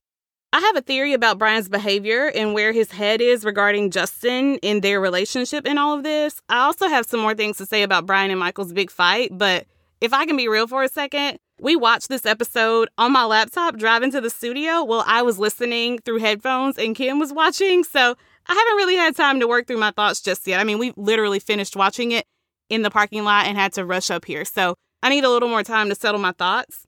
So I'll have to get back to you on some of this. We see Lindsay getting ready for bed, and her mom comes in to ask her how her evening went.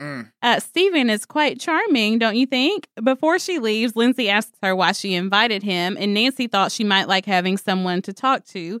Lindsay likes him, but not in that way. She's a lesbian mother. Nancy thought that was all over with. She thought that phase was over. Lindsay's sister told Nancy that Lindsay was with a man, and Lindsay said it happened once and it was a mistake. Well, Nancy says maybe it wasn't a mistake. If she could have given it more time, she would have finally been in a mature relationship. Nancy's about to find herself rolling down them stairs. Real quick. Yeah. Okay. Lindsay has had a mature relationship with that person, not with Melanie. And they were partners for 10 years, a lot longer than the 3 marriages that Lynette has had. And they have 2 children. And she said that is not immature. Nancy says that she's sorry, but it's just not the same. Why not, though? I know. When she heard about her relations with a man, she was hoping that Lindsay would be the daughter she always dreamed of. But Lindsay is not, and she never will be. And so it looks like she disappointed her once again. That's just sad for Lindsay. Like, I hate Lindsay had to go through that. Yeah. She's already dealing with so much on her plate. Then to have someone that, that's supposed to love you unconditionally treat you that way and won't acknowledge your actual family. You was with this lady for 10 years. You have 2 children with this person. You won't even acknowledge it. And you would rather say, we're going to get married 3 times, which under God's eye. Which one is the bigger mockery of matrimony? It is. Like, which one? Like, so I'm like, oh, it's just so sad. Yeah. And to have come and you wanted to give this a chance. And then, there she goes, being her. Brian is back at Babylon. He is definitely in a mood now. All this is in the same night. Hey. He sees Brandon getting some attention on the dance floor, and he calls over one of his security guys. And Brian says to tell Brandon that he is barred from the club permanently. But it might be an overreaction, but he just came back from losing Justin, and now it's like, you about to make me lose, the only thing that I have left, kind of my reputation here at my club, and so you gotta go. I mean, like, I was like, what is going on? I said, everything has gotten the best of Brian. Yeah. It kind of make you want to feel sorry for Brian in this moment right here. Because he does seem like he's spiraling, because everything around him is crumbling. It's crumbling and being ripped away, It was like, damn, it was like, if Brian is being a cop caller, who would have thought? You know what I'm saying? Like, Brian calling security. I mean, here he is telling Ted, like, get as much as you can, from this other guy. But then he sees somebody doing it. Now, true, they've got their own kind of competition going on. But, he is, he has 3 drinks in under 2 minutes. He's not doing And we know Brian don't cope well when he's going through stuff. Oh, no, he does not. I don't like his coping mechanisms. Oh, no. We see Ben giving a lecture he's saying, in a recent movie about the legend of the Trojan War, there was a small but very significant alteration to the story. Achilles did not go to battle because they killed Patroclus' cousin. He went to battle because they killed Patroclus, his lover. So basically, they took the gay out of the story. Yeah. One student doesn't see what difference it makes, but the change to that old legend omits the truth. That the homophobia which infects our culture didn't always exist. there were great and powerful cultures in which the emotional and sexual love between two men was accepted, even among warriors. The students want to talk about what's happening now. They're like, okay, like that's fake. Thank that's you for legend, the story. that's whatever. We appreciate it. We want to talk about real world right now with things like Prop 14, and Ben tries to get them on subject, but they are really worried about the passing of this bill or whatever and what that could mean for them. Hey, there's real life. We understand what you're reading about, but there's real life happening right now. Well, then we see Justin, and he is in something worse than the shanty. Girl. But we get to see Jennifer, so it's not all bad because we love her. Oh, Jennifer, she's my heart. Yeah, this is Justin's new place, and it's a dump. Jennifer will not have her baby living here, but Justin loves it. But I respect his desire to forge his own path and to embrace the struggle. And I think that's a rite of passage in some ways.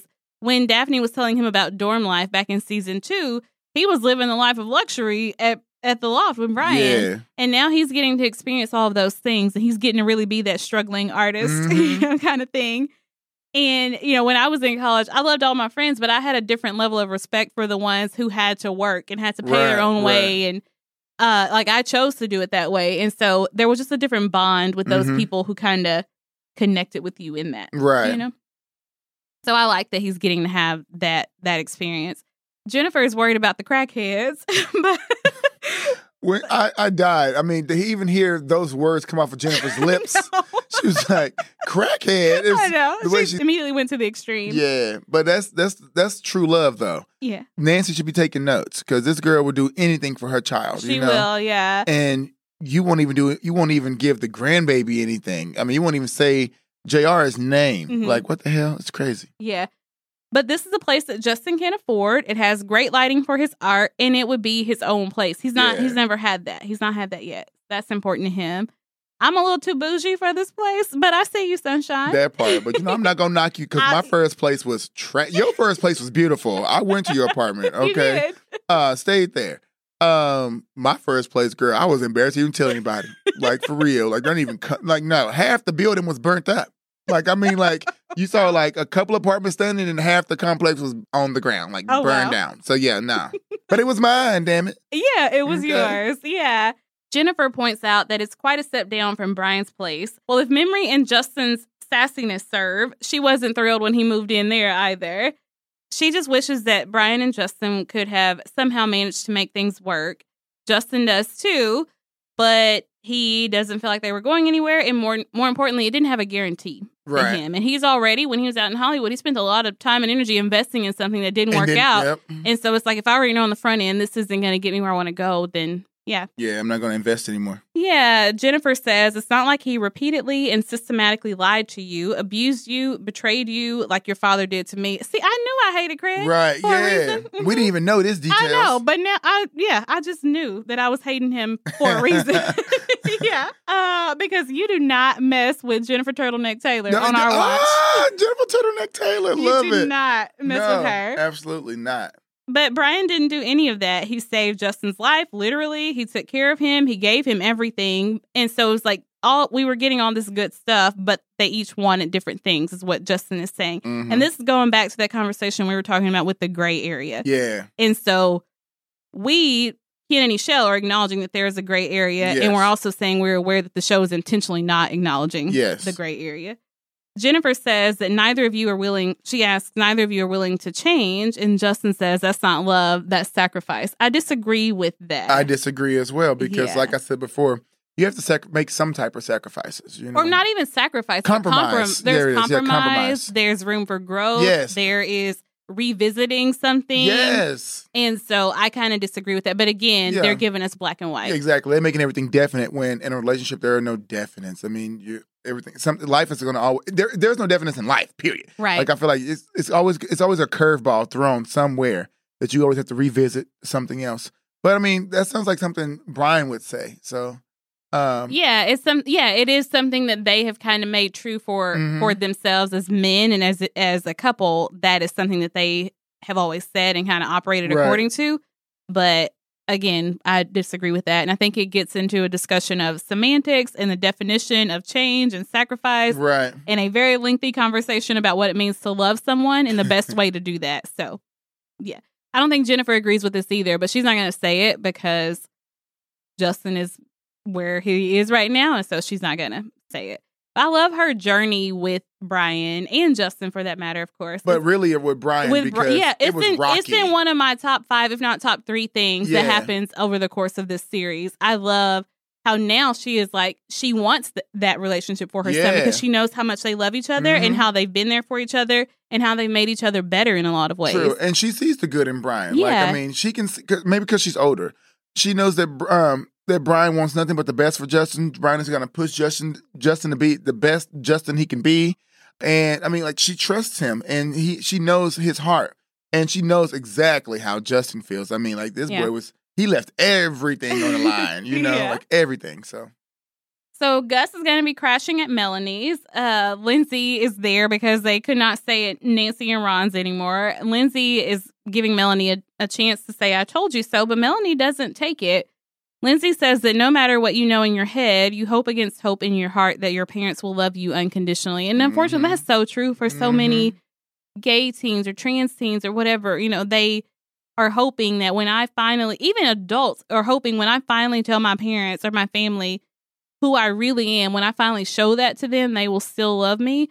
Or if maybe it went bad when I first told them, maybe over time, they will soften and embrace me again. And so many people don't get that hope realized, which is such a sad thing. Very. But Lindsay and Melanie make a vow to do better with their kids. Some good came from it.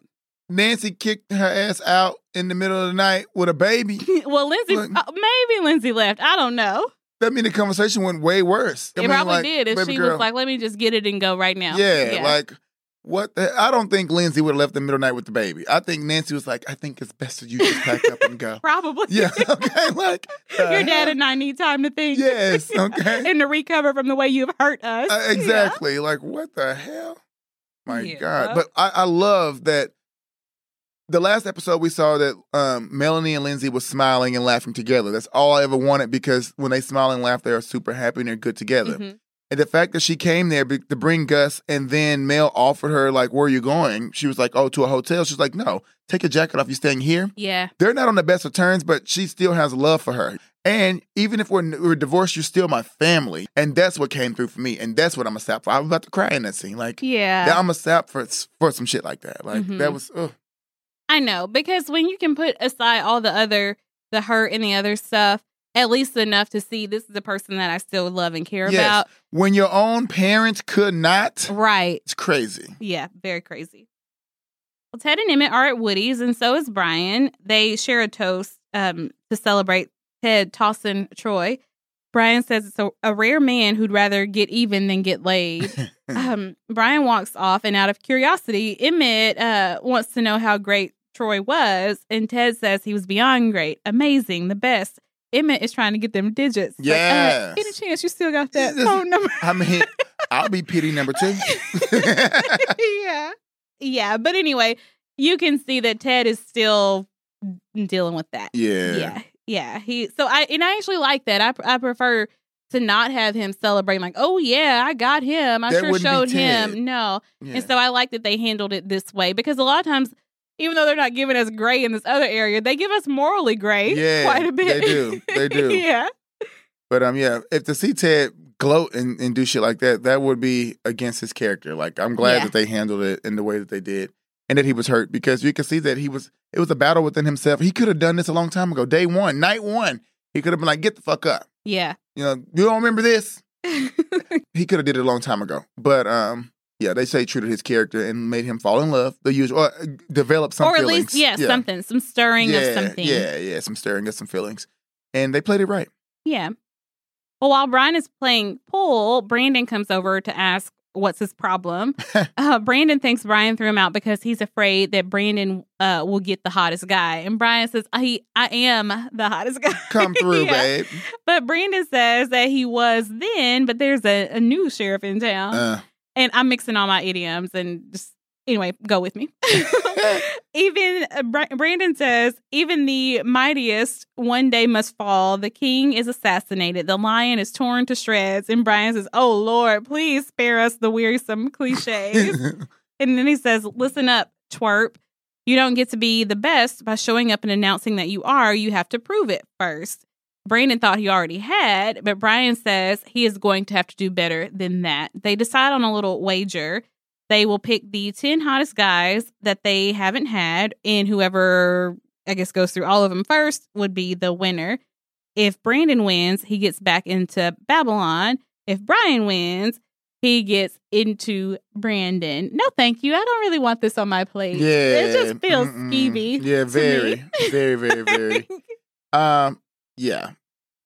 I don't even have any words for this. Like, Brian, you're better than this. Yeah. Like, well, I know this is because we said he's spiraling. Yeah. But I get, like, if you want to be the best, you got to beat the best But at he their was own only- game. yeah. So I get that part of it. But we've seen cute little wagers that involve sex between Yes. between Brian and Justin. But that's Brian and Justin. This is a different thing. Yeah, And it doesn't feel right. It Yeah. feels slimy. Yeah. Like, No, thank you. yeah, I'm not here for it. I mean, depending on the guys that they bring, then I may be here for it. But as of right now, I am not here for it, okay? And I'm not here for Brandon either. He does not do it for me. Like, he Brandon doesn't do it for me. He's not unattractive. He's just not for me. He's not for me either. No. Yeah.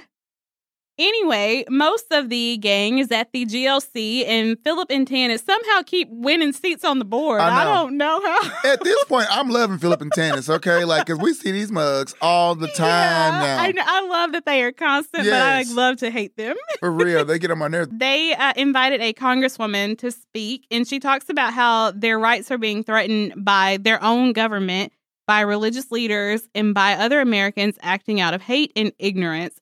And Ben walks in during her speech. So what the student said got Right. to him. It's like, hey, we understand the importance of history, but the present is Yeah. what we can change. Exactly. So the present and the future is what we can influence. They are making a plan at this meeting to fight Prop 14 as if their future depends on it, because it does. And it's so sad that even in 2022, we are still having to deal with some of this stuff. True. You know, there's still laws being presented or even put into effect that do some of this crap. Mhm. Anyway, Michael is glad that Ben showed up, and Ben tells him that with his eyes fixed firmly in the past, he failed to see the future, so the present was destroyed. In other words, Ben wouldn't be too happy with himself if they lost, and he did nothing to try to stop it. Mm-hmm. Yeah, I'm glad that he is gonna get involved in I mean, something. I knew Ben was going to come. He was depressed. Yeah.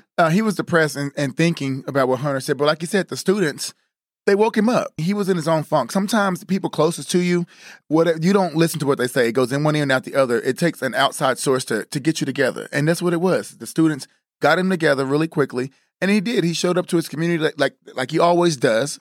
And he would feel horrible if they did pass this and he did nothing to help, or Right. at least tried his best to get out there and help, because he's going to be mostly affected by it. you Yeah, know? and he's always talking about the importance of living in the moment. Yeah. And so it's like, hey, doing everything you can in the moment. Yeah. Absolutely. Mhm.